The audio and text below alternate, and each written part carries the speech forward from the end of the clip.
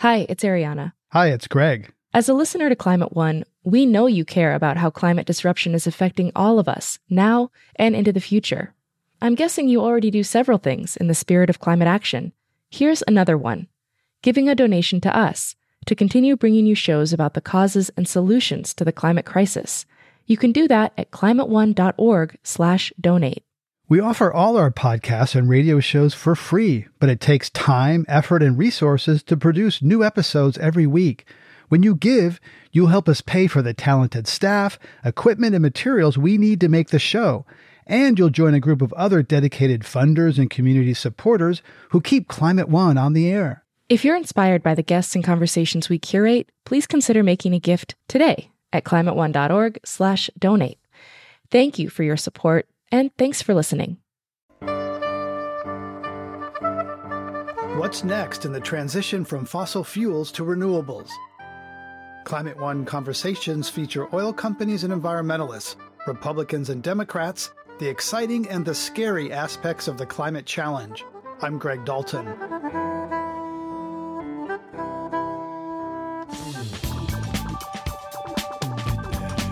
In April, 23% of America's electricity came from renewables, surpassing coal for the first time. 10 states and Puerto Rico and Washington, D.C. have policies in place to run on 100% clean power in coming decades. Achieving that will require updating an aging electricity grid, financing energy innovation, and figuring out how to transport and store the renewable power. The good news, there's a lot to be excited about. I'm super excited about geothermal heat pumps and air source heat pumps, right? Because I think that air conditioning, to me, is the big challenge as we make sure that people are comfortable through climate change around the world. I think batteries are something that people should definitely be paying attention to. The lithium-ion boom is something to watch. Offshore wind is completely taking off.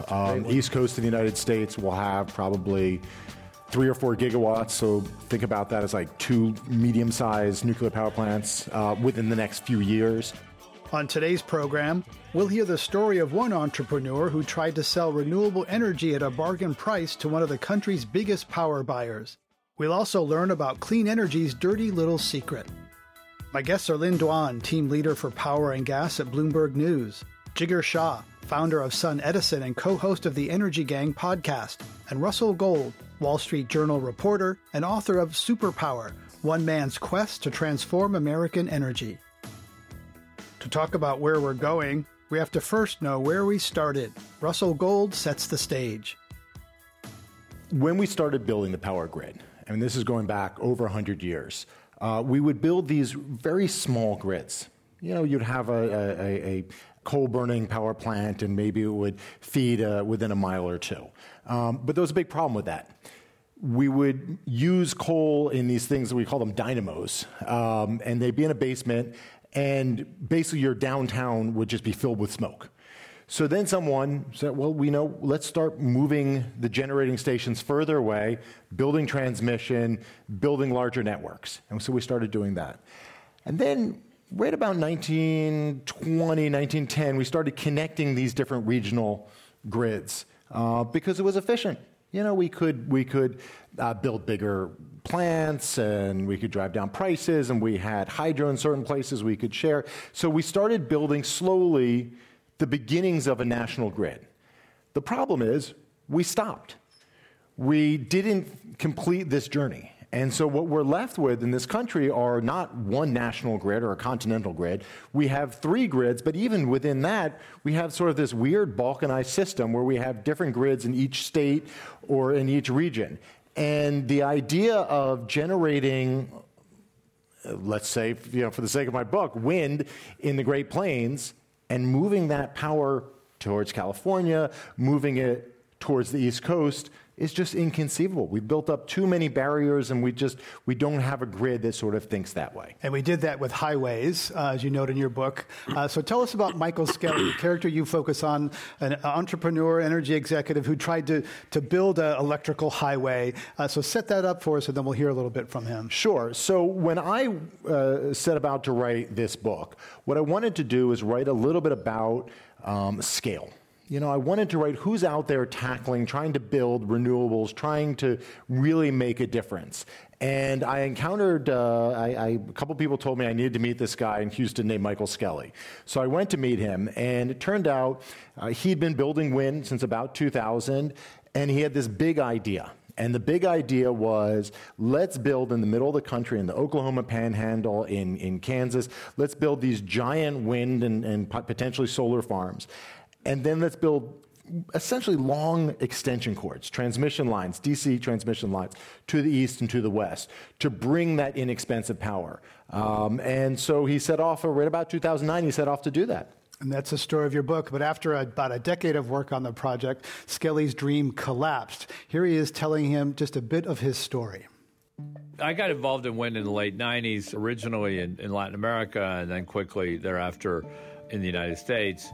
You don't have to spend that much time in wind energy to realize that one of the biggest constraints to the future deployment of more wind is the lack of infrastructure. The wind is concentrated in the United States in the middle of the country, and the trick is to get it out of the middle of the country to major load centers. And we were focusing on the Chicago, Illinois area, Indiana, and this is the subject of the book, focused on a big project from the Panhandle of Oklahoma to Memphis, where we could get power to TVA and to states throughout the Southeast.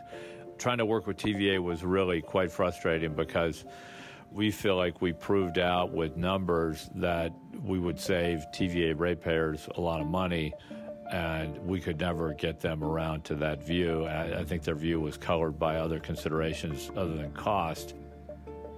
Renewables have become a bit more of a partisan issue, and that's not really good for anybody, particularly when the economics are now so clearly positive for renewable energy. I got involved in wind energy in the late 90s because I thought it was just a very cool and interesting thing to generate power using the wind. And 20 years later, I am super bullish on the prospects for wind energy. I continue to be concerned that we're not building the right infrastructure to go with these new forms of energy. So that's my note of caution. That's Michael Skelly, the founder and chairman of Clean Line Energy Partners. Russell Gold, a couple things that I want to pick up. One is price. Price doesn't win. We're taught that in markets, low cost wins. And in this case, low cost didn't win. Right. Well, I mean, one of the remarkable things about renewable energy these days is that on a pure generation perspective, it is now the low cost source of electricity. 5 years ago, couldn't say that at all. Now it's true. And, Skelly and his team at Cleanline, they were offering TVA a 20-year contract at this incredibly low price of $18.50 per megawatt hour. So you don't need to know all the details of the economics. That is a remarkably low price. And yet TVA wasn't taking it.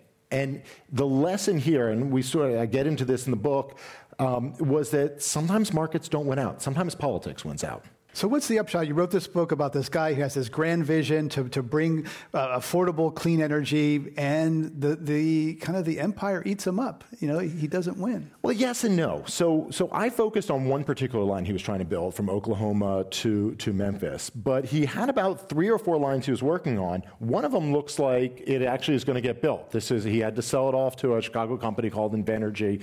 That looks like it's going to be built. So we still have the possibility of one of these lines getting built and showing what, how much it could be, how much savings can be generated, how much money you can make as an investor. And that's important because if we're going to have an energy transition, there's got to be private capital. Investors have to feel like they're going to get a good return. And that's one of the things he was really trying to show. Jigar Shah, you've been involved in solar, one of the other big renewables for a long time. For many Americans who were around then, solar, they think of panels on the White House, right? Jimmy Carter putting panels on the White House. So tell us the history of renewables and solar since Jimmy Carter did that. We know Ronald Reagan took them down, but summarize the arc of the story the last couple of decades. Well, and those solar panels were solar hot water panels.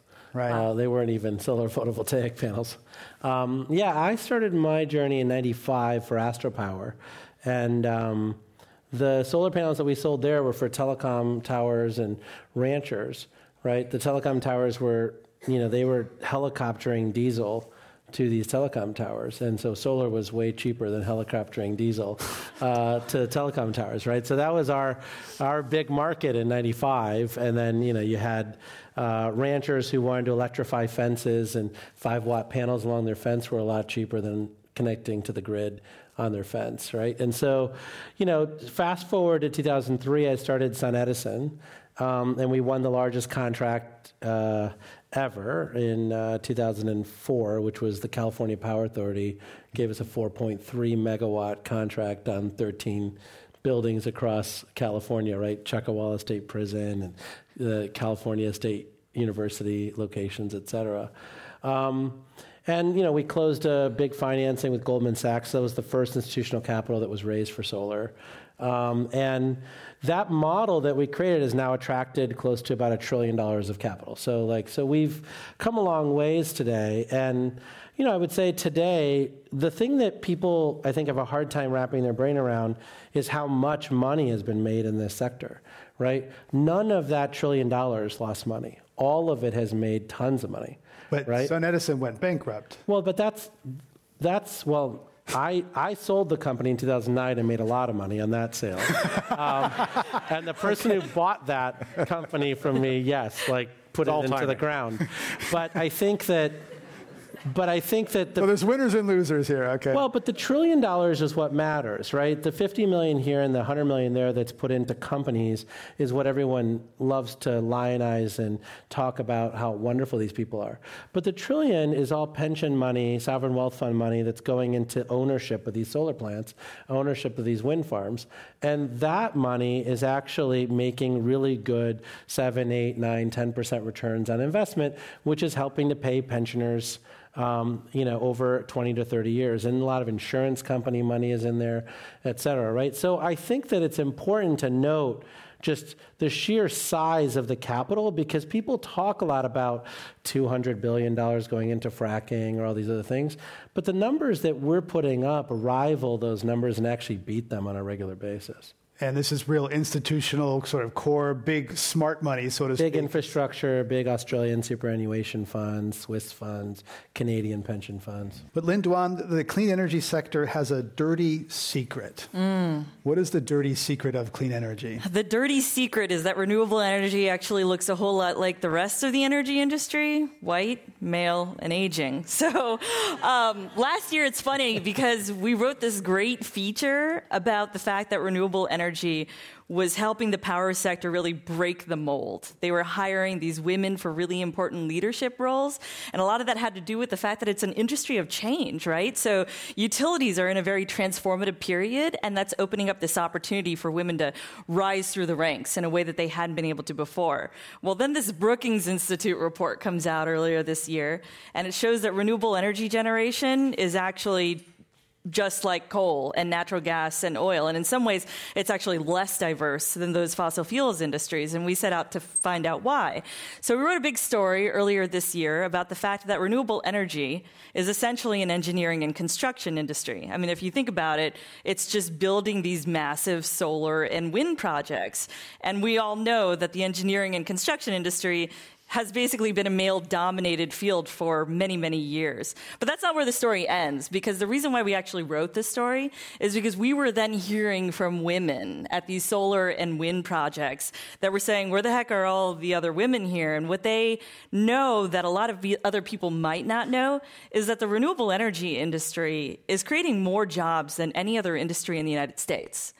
The solar technician and wind technician jobs, those are the two fastest growing professions in the U.S. today. So if women and minorities are missing out on this renewable energy industry opportunity, then they're being left out of the biggest job boom that America has to offer today. And that's why people are calling for change. And 10 years ago, Van Jones was out there with green collar jobs. Remember, this was supposed to be part of the promise of green energy is labor jobs that could not be exported to China, installation jobs. So why hasn't that happened? I think that, from the interviews that we did as part of this story, what the industry is coming to realize is that they have fallen into what some were calling a startup phenomenon. You have this industry and it's nascent, and all they're focused on is growth and getting their product to market and making it happen. And they couldn't afford, both financially and just resource-wise, the attention to be focused on things like, how do we get more women into our workforce? How do we get more minorities? And as Jigar can testify to, it's a realization that the industry is now coming upon now that it has established itself as a major part of the U.S. economy and is now saying, okay, this is a problem. Let's clean it up now. Jigar, what are the structural factors that kind of favor wealthy white men to lead, in clean energy? You say there's some structural reasons. Well, as a wealthy white man, I can answer that question. I think in the early days when I joined the industry, it was, if you were a developer, right, you basically worked for free, right? That's how you became a developer. You, paid with sweat equity to get into the business. You may have gotten a few dollars from this person and that person to pay for a couple of interconnection studies or whatnot, but ultimately you worked for free.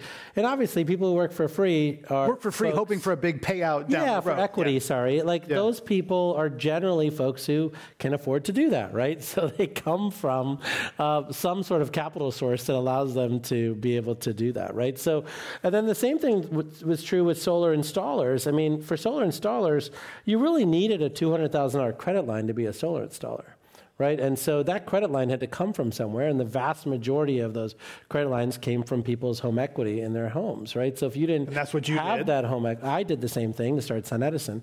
So if you didn't have that home equity because you were redlined in the 1950s or whatever it is that caused you not to have that, then you can imagine that no matter how much passion you had for that industry, it was really hard for you to set up that business. And so I do think that is how we came about and how we started. But, I think today there is a tremendous amount of focus on solving that problem, and whether it's grid alternatives here in California, which has branches across the country, or whether it's many other organizations, I do think the renewable energy industry is taking seriously its responsibility to help change that trajectory. You're listening to a Climate One conversation about America's renewable energy future. Coming up, will a fractured society hold us back? One of the barriers that prevents us from thinking big is a division right now in this country between people who feel like they're being left behind and people who are benefiting from this incredibly long economic expansion we're going through. Until we solve that, it's going to be really hard to think about big energy projects. That's up next when Climate One continues.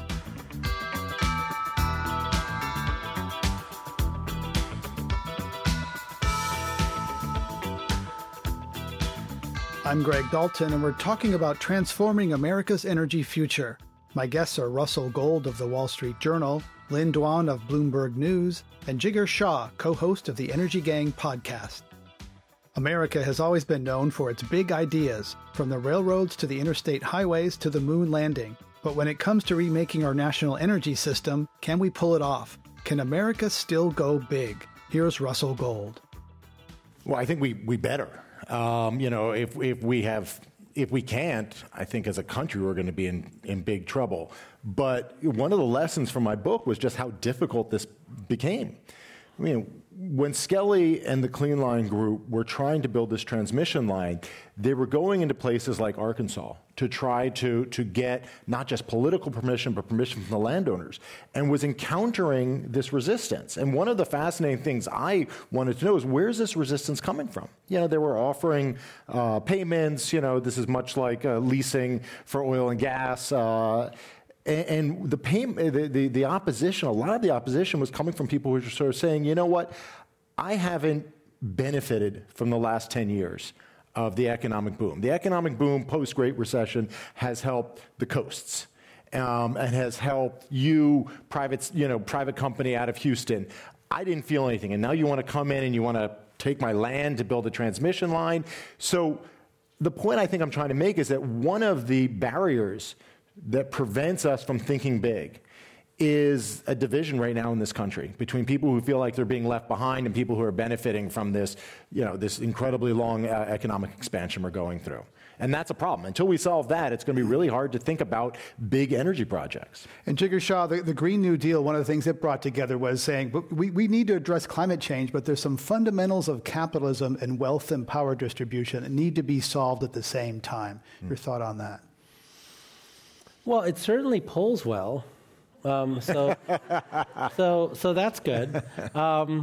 Look, I do think that we have to acknowledge what it is that we all enjoy, right? Whether it's being able to, jump into a car and drive, 4 hours to the nearest tourist attraction for vacation with your family, or whether it's figuring out how to get electricity, water, sewer, natural gas connections to your home, right? Even today, right, almost 40% of Americans are not connected to natural gas, right? So as much as everyone's like, natural gas for all, we've fracked we've got the solution to fracking and we've basically got cheap gas for everybody, there's a lot of people on propane, there's a lot of people on electricity, there's a lot of people on fuel oil, right? And so I think one of the challenges that I see is that we just tend not to finish our work.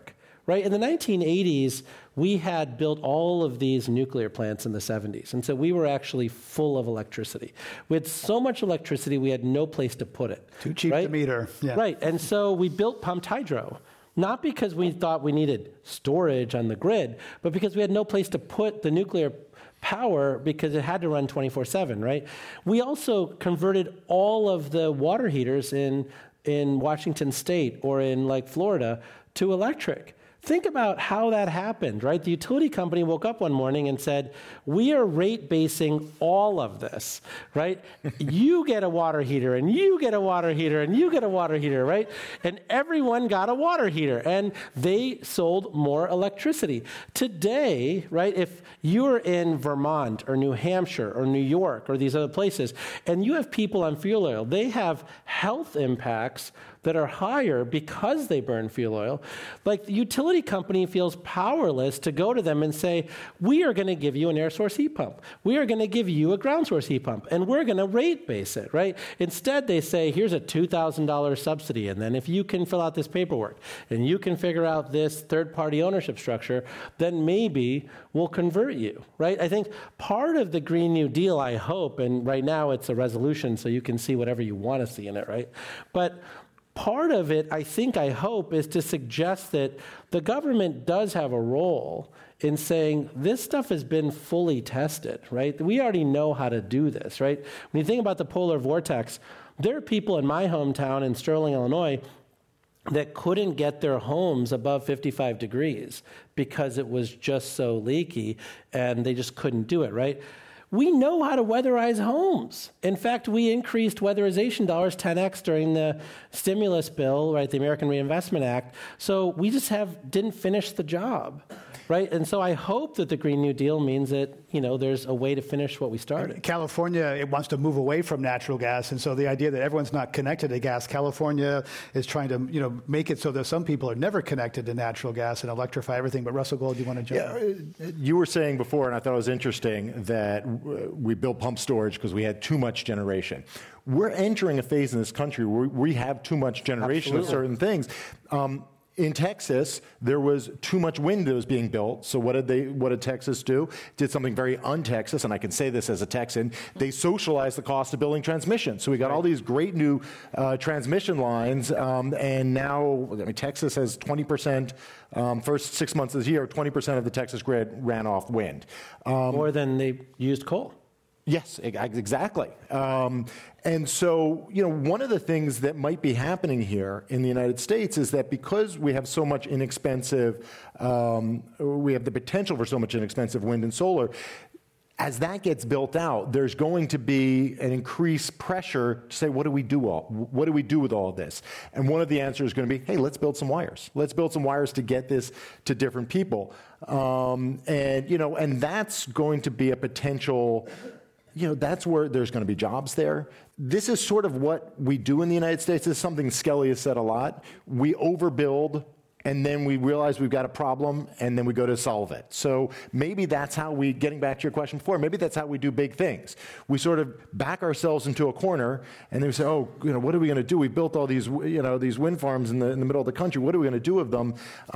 Here in California, we're putting up all this solar, and then there are certain times of the day where power, we don't even know what to do with all the power. We're generating too much of it. So maybe the answer is we start doing big things when we back ourselves in the corner, and then we got to figure out a solution. Lin Duan, there's some interesting innovation happening where the combination of batteries and renewables replacing gas-fired power plants. There's one in Glendale, Southern California, near Los Angeles, where batteries and distributed solar and geothermal are replacing gas-fired plant. Here in the Bay Area, Oakland, California, a power plant that runs on jet fuel, super dirty, is being replaced by sun-run solar and batteries. So talk about these virtual power plants and how storage is kind of really starting to knock out some of the dirty fuel. Yeah, Jigger and Russell are going to kill me because they just talked about how powerful politics play into this and the renewable energy boom. What I would say is renewable energy is happening despite politics as well, right? I mean, you have you have an unprecedented tax on solar imports, and solar is still getting installed, both on the rooftop level and in a big way. And it's the same thing with solar and batteries. What you're talking about are these virtual power plants, and really what they are just these clusters of batteries and solar and wind. I mean, they're like clusters of wind, solar, and battery all together being proposed as these massive power plants across the United States. And it's not like they're being propped up by policy. There are some that are just competing in regular, I can't say RFP because you won't allow me, requests for proposals from utilities that are saying, we just need power. Who's going to bid for this power? And they're beating out natural gas. They're beating out coal. They're beating out other very traditional forms of power. So I'd argue that there is a place for renewable energy and for development of that regardless of policy. But that is what you're seeing in these places where traditional power plants are being phased out, and instead of being replaced with other power plants, they're being replaced with solar and wind and batteries. And, the one point that I wanted to make about virtual power plants is when you brought up that phrase, that's not actually the first definition that comes to mind when I think of a virtual power plant. The first time I heard that phrase, it didn't relate to replacing power generation with more power generation. It referred to power demand from people like you and me. So there were these tech companies that were going out there and saying, hey, if we can aggregate all of our power demand and we could commit to reducing it by this much at this time and then sell that commitment as a commodity into the wholesale power markets, we could make money. We could kill the need for more power plants in the future. And I think that that's a really interesting idea that we shouldn't lose sight of, because while energy efficiency and energy demand are the sexiest of topics in our world, they actually have contributed to emissions reductions in a way that other energy resources haven't been able to do. That's a great point, because there's a lot of creativity in this space right now.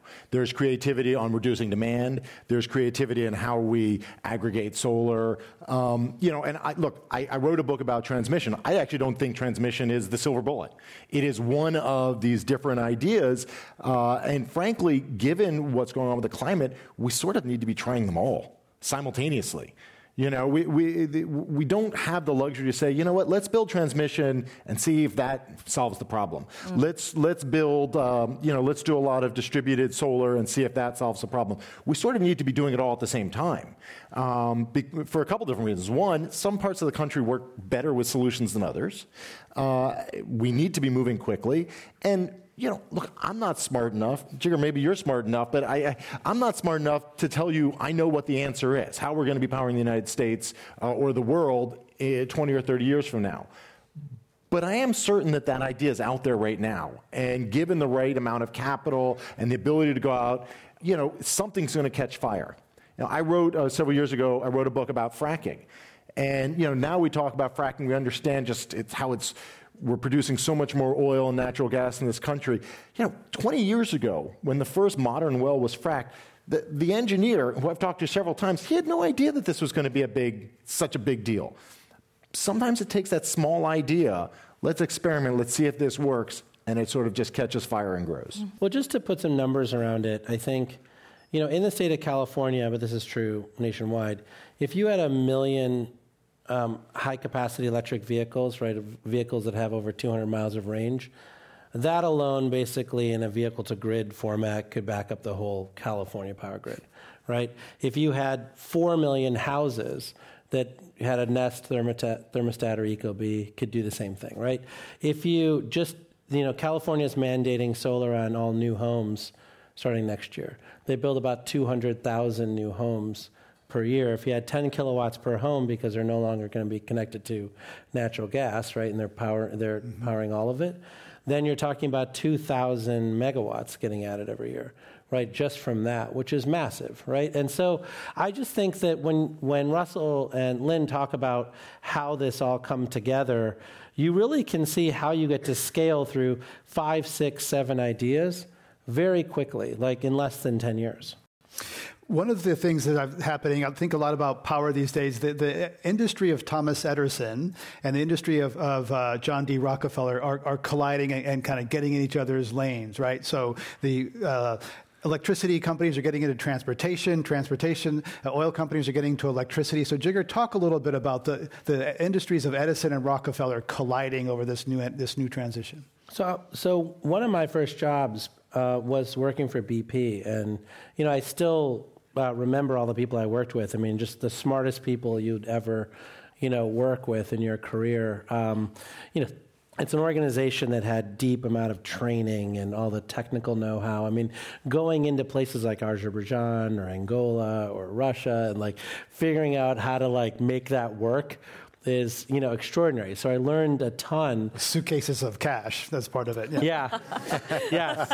There were definitely exchanges of monetary equivalents, I think, as we called it. But I think what's amazing today is they are more afraid of electric vehicles than they are of anything else. And the main reason for that is I remember in 2004, I think it was 2004, we had a Honda Civic Hybrid. And I don't know if you remember, but Washington, D.C. had that sniper that was killing people while they were filling up their gas tank. My wife was so ecstatic that we had 700 miles of range that we never had to fill up our gas tank that entire time.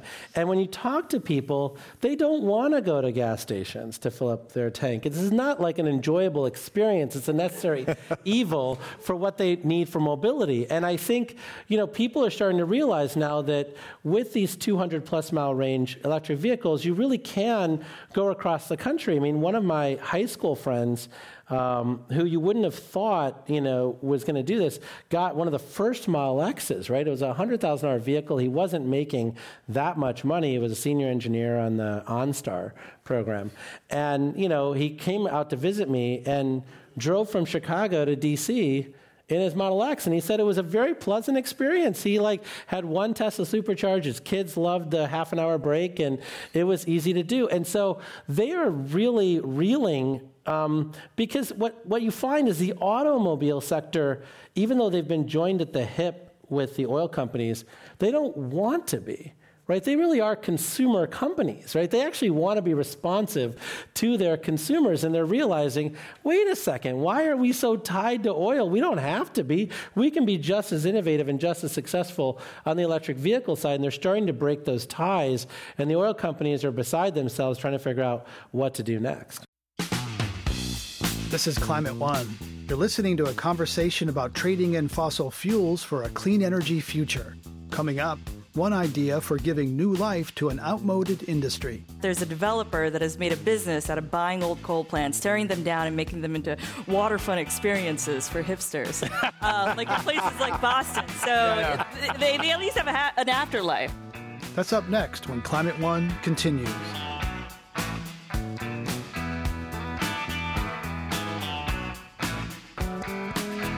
This is Climate One. I'm Greg Dalton. We're talking about America's energy future with Jigar Shah of the Energy Gang podcast, Russell Gold of the Wall Street Journal, and Lynn Duan of Bloomberg News. After more than a century of energy domination, King coal is in decline. The last 10 years have seen a drop in production, and recently coal plants have closed in Colorado, Wyoming, Kentucky, and Virginia. Is the promised revival of coal happening? It's still in the decline. I think the U.S. government has estimated that more than 550 coal-fired power plants have retired since 2010 now, and I think something like 4 gigawatts is scheduled to retire in this year alone. So there's that, and it's not really due to politics or policy. It's really just market forces. Natural gas remains cheap. Solar and wind are getting cheaper. Batteries are helping with that, and if it's any testament to where coal is headed, we just had this great feature like a week ago about the fact that there's a developer that has made a business out of buying old coal plants, tearing them down, and making them into waterfront experiences for hipsters, like in places like Boston. So They at least have an afterlife. That's I'm amazed place to go dancing. Yeah. I'm amazed that on energy Twitter, which we're all involved in, that there's somebody who will remind us every day that the British, or I guess it's the English grid, is not on coal. So, I mean, here's a country which the Industrial Revolution basically pioneered the use of coal for any number of things, including, like pre-power generation for industrial purposes, has been going relatively long stretches of time, a week or two, without using any coal. Mm-hmm. We're not there at the United States yet, but it's not inconceivable to think that we're only, maybe 10 years away? But Jigar Shah, in 2018, global coal emissions rose.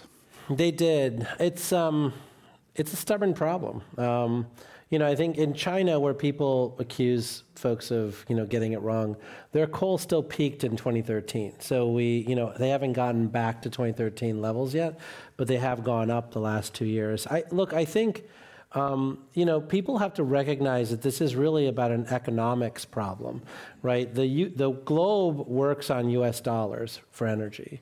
And if you're a country that doesn't have U.S. dollars and you have yuan or you have rupees and you have local resources, there can be an economic incentive not to use your hard currency for importing other energy sources, including wind and solar, and instead burning what you have locally, right? And I do think that dynamic around the lack of hard currency for a lot of these developing countries really causes them to continue to burn coal. And we, as a developed sort of OECD, have to come up with solutions for that. Otherwise, it's going to be difficult for them to move away from those resources. There's another aspect going on here, which is that the fossil fuels have, I guess, insinuated themselves so deeply into the economy that sometimes market forces aren't enough. So in India, for instance, coal generation, the movement of coal on the railroads basically subsidizes the railroads. So if you were to take coal completely out of the Indian economy, you'd have to figure out a new way to pay for the railroads, which would be a huge problem. So there are a lot of examples like this where fossil fuels have become so integral to other aspects of life that it's difficult to take it out. And even if you have a better replacement, wind or solar, you have to solve for problems you didn't realize you had. Right, and Jigar Shah, there's huge global subsidies for fossil fuels. I forget what the number. There was a report. I remember I heard it on the Energy Gang. Pick a large number, and that exceeds it probably. Yeah, like trillions of dollars. And so many of these countries around the world prop up the prices of fossil fuels to, keep them low, to keep people happy, stay in power. What's the path forward for India getting off coal? Well, I think India is more on track to get off coal than other countries because their coal is so terrible, right? And so their coal is some of the lowest heat rate coal that you can get, and so they're just burning dirt, basically. So they're importing coal from Mozambique, Indonesia, Australia with the Ambani, mine that will never get built, I think. And so India is trying its best to figure out how to get off its own coal just because it really doesn't make a lot of sense, whereas China has very, high quality coal. But I do think that writ large, people in other countries are viewing this as a huge way of, expanding wealth creation for their own countries, right? These are fundamental ways that they can employ their young people, all of whom are desperately looking for jobs, right? And so you're in a place where I do think that we're making great progress, particularly in places like Brazil or India or South Africa and other places, because they see this as homegrown innovation. Most of these technologies are off of patent. And so I do think that we're on track to reaching our goals in those places. Lin Duan, what are some areas where there's really good news, where there's exciting either technology process or sunshine in the renewable energy space that people may not know as much about? Where's some real bright news? I think batteries are something that people should definitely be paying attention to. The lithium-ion boom is something to watch. It's completely transforming the renewable energy space and clean tech. And Bloomberg NEF just came out with an energy outlook earlier this year that said that something like two-thirds of the world, solar and wind are now the cheapest form of new power. And that compares to 5 years ago when it was less than 1%. And a lot of that has to do with the fact that batteries have helped unleash this, and I think that they will continue to until something new comes about and transforms it yet again. Batteries, the disruptive, happy story. Jigar, something exciting and new that you really think really excited about? Well, I mean, I'm super excited about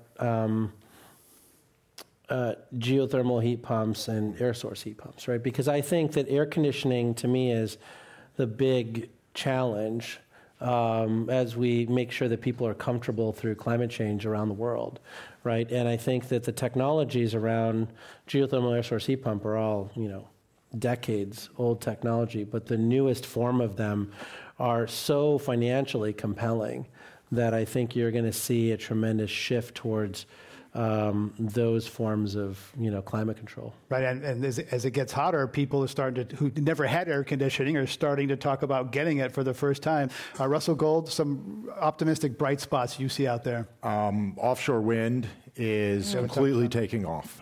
East coast of the United States will have probably 3 or 4 gigawatts, so think about that as like 2 medium-sized nuclear power plants within the next few years.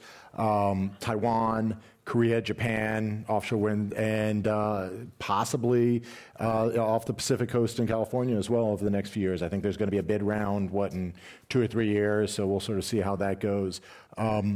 This is...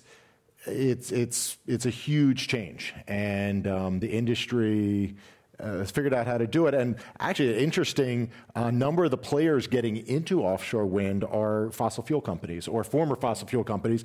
They know how to operate and build platforms offshore.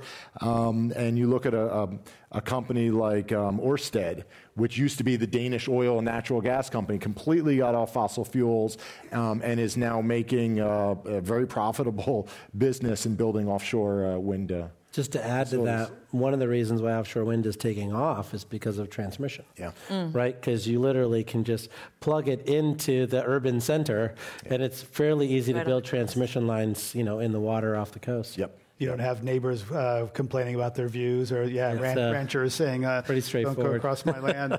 Russell Gold, you've written some very impactful articles about Pacific Gas and Electric, the utility in Northern California, and had the rare experience of a judge requiring the company to respond paragraph by paragraph.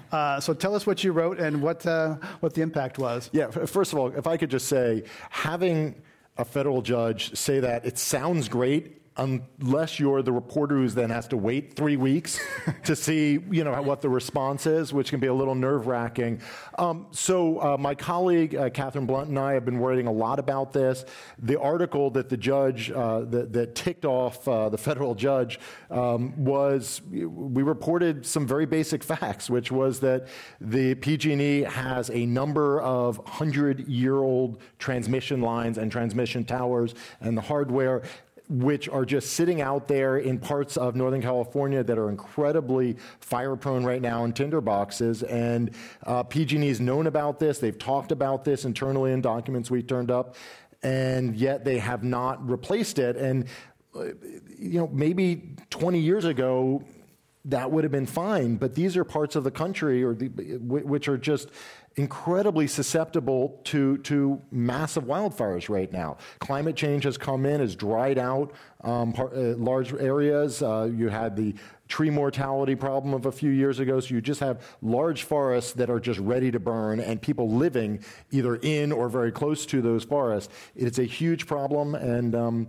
we've been writing about PG&E and its failure to adequately address this. We're talking about climate change and clean energy with Lynn Dwan, energy editor with Bloomberg News, Jigar Shah, energy investor and podcast host, and Russell Gold, reporter with the Wall Street Journal and author of the new book, Superpower, One Man's Quest to Transform American Energy. I'm Greg Dalton. We're going to go to audience questions and invite you to go to the microphone over there. And welcome to Climate One. Well, thank you. Russell brought up a very interesting point that in addressing the barrier for having a transmission line, you also have to address division between people. And that issue comes up often. Can capitalism actually address this? Why are we afraid of socialist planning? I say this as a personal experience. I joined California Public Utilities Commission in 1978. And in 1988, I was talking about this fragmentation of energy in California is now really the answer. We need to have a central planning. And the answer to me was, Steve, central planning belongs to Soviet Union. All right, thank you. Can capitalism solve this problem, or is it part of the problem? Capitalism, I think, has to be part of the answer here because, you mentioned before the Canadian pension funds. There is a ton of money that wants to invest in renewable energy. And if we're going to make the kind of investments, make the kind of changes that are going to be required, we have to tap that capitalism. We have to use capitalism. But remember what I said before, Texas did this weird socialist thing where they spread the cost out to build infrastructure. So maybe a little bit of a balance. Some capitalism on one hand, but some socialism on the other. Well, there's many flavors of capitalism, Jigar. Well, it's really about the socialism aspect of it, which I don't think is socialist at all. It's really just planning. I think that, for instance, the U.S. federal highway system prevents the use of any of the right-of-ways on the federal highway system for any commercial endeavor, which is why you don't have any sort of McDonald's or whatever off the federal highways, only off of state highways, right? And the federal highway system already has the right-of-ways. There's a law change that could be made that just builds transmission lines across every federal highway system across the country, and they have so much land on both sides that wouldn't be a problem, and it only costs, about 40% more to bury it under the ground, so you could bury it in the ground instead of having it up top, and so we could actually just get this thing solved. But it's something that even the Obama administration, one of the things that I like to point out is that, during Mike Skelly's adventures, right, Obama was in office the entire time, and he had the power of the 2005-2007 Energy Policy Acts to actually eminent domain all these power lines and didn't choose to use them because he didn't, want to ruffle feathers. And it's one of those things where this is why the Green New Deal concept, whether it's formed or not, matters, because government does have to lead in these planning exercises. We could put some high-speed rail along those roads as well while we're doing those lines. Next question, welcome. Thanks, panel. This is a lot like the previous question. And so where do we now find a legal construct, understanding that climate change is a threat to our existence and our safety? So constructing a body that has standing that can say, you must do this or we're threatened. Can we, if capitalism isn't going to save us, can the courts save us? And by the way, I'm a woman who's looking for a job in energy. I don't know if the legal construct only has to relate to courts, though. I mean, Jigar and I were just talking about this California agency that's being established as part of legislators' approval of a bill. Gosh, was it just earlier this year? It feels like this year has been forever because of PG&E. But they passed this bill, and this agency would be responsible for being essentially a backstop to California's renewable energy goals. So if utilities or community choice aggregators or anybody else who's responsible for supplying power in California falls short of those goals, this agency would be able to pick up where they left off and ensure that California still buys a certain amount of renewable energy to meet that. So, I mean, I think that that's one example of what you're asking about, this means of legal recourse if we're not headed toward the direction that California wants us to be headed toward. Yeah, I do think that there is some acknowledgement needed that the U.S. is not a top-down system. The U.S. is more like the EU, right? So to say that the U.S. needs to lead, right, is like saying that the EU is leading, and the EU is not leading. Poland is nowhere on climate change. And so it's really about, Germany versus California, or this versus that. And even there, it's really about, mayors and towns, right? We can't even have unified building codes or unified permit, regions here in California. So, I think it's important to notice that people really need to lead locally, and I do think the legal piece is really around state, local policy. Like for instance, where I live in Bethesda, Maryland, in Montgomery County, they have one thoroughfare that carries all the traffic basically to D.C., and there's been a lot of talk about just banning personal car ownership on that thoroughfare, right? Because you now have the ability to use Lyft Line and Uber Pool and Via and this thing and that thing, and we already have that. Like, so in the 1990s, we called them slug lines, right, where people just would park at this parking lot and they would just wave somebody down and they were going down Rockville Pike. And so it's not like this is a foreign concept to people, but organizing the marketplace through city councils or county councils, et cetera, is important, I think.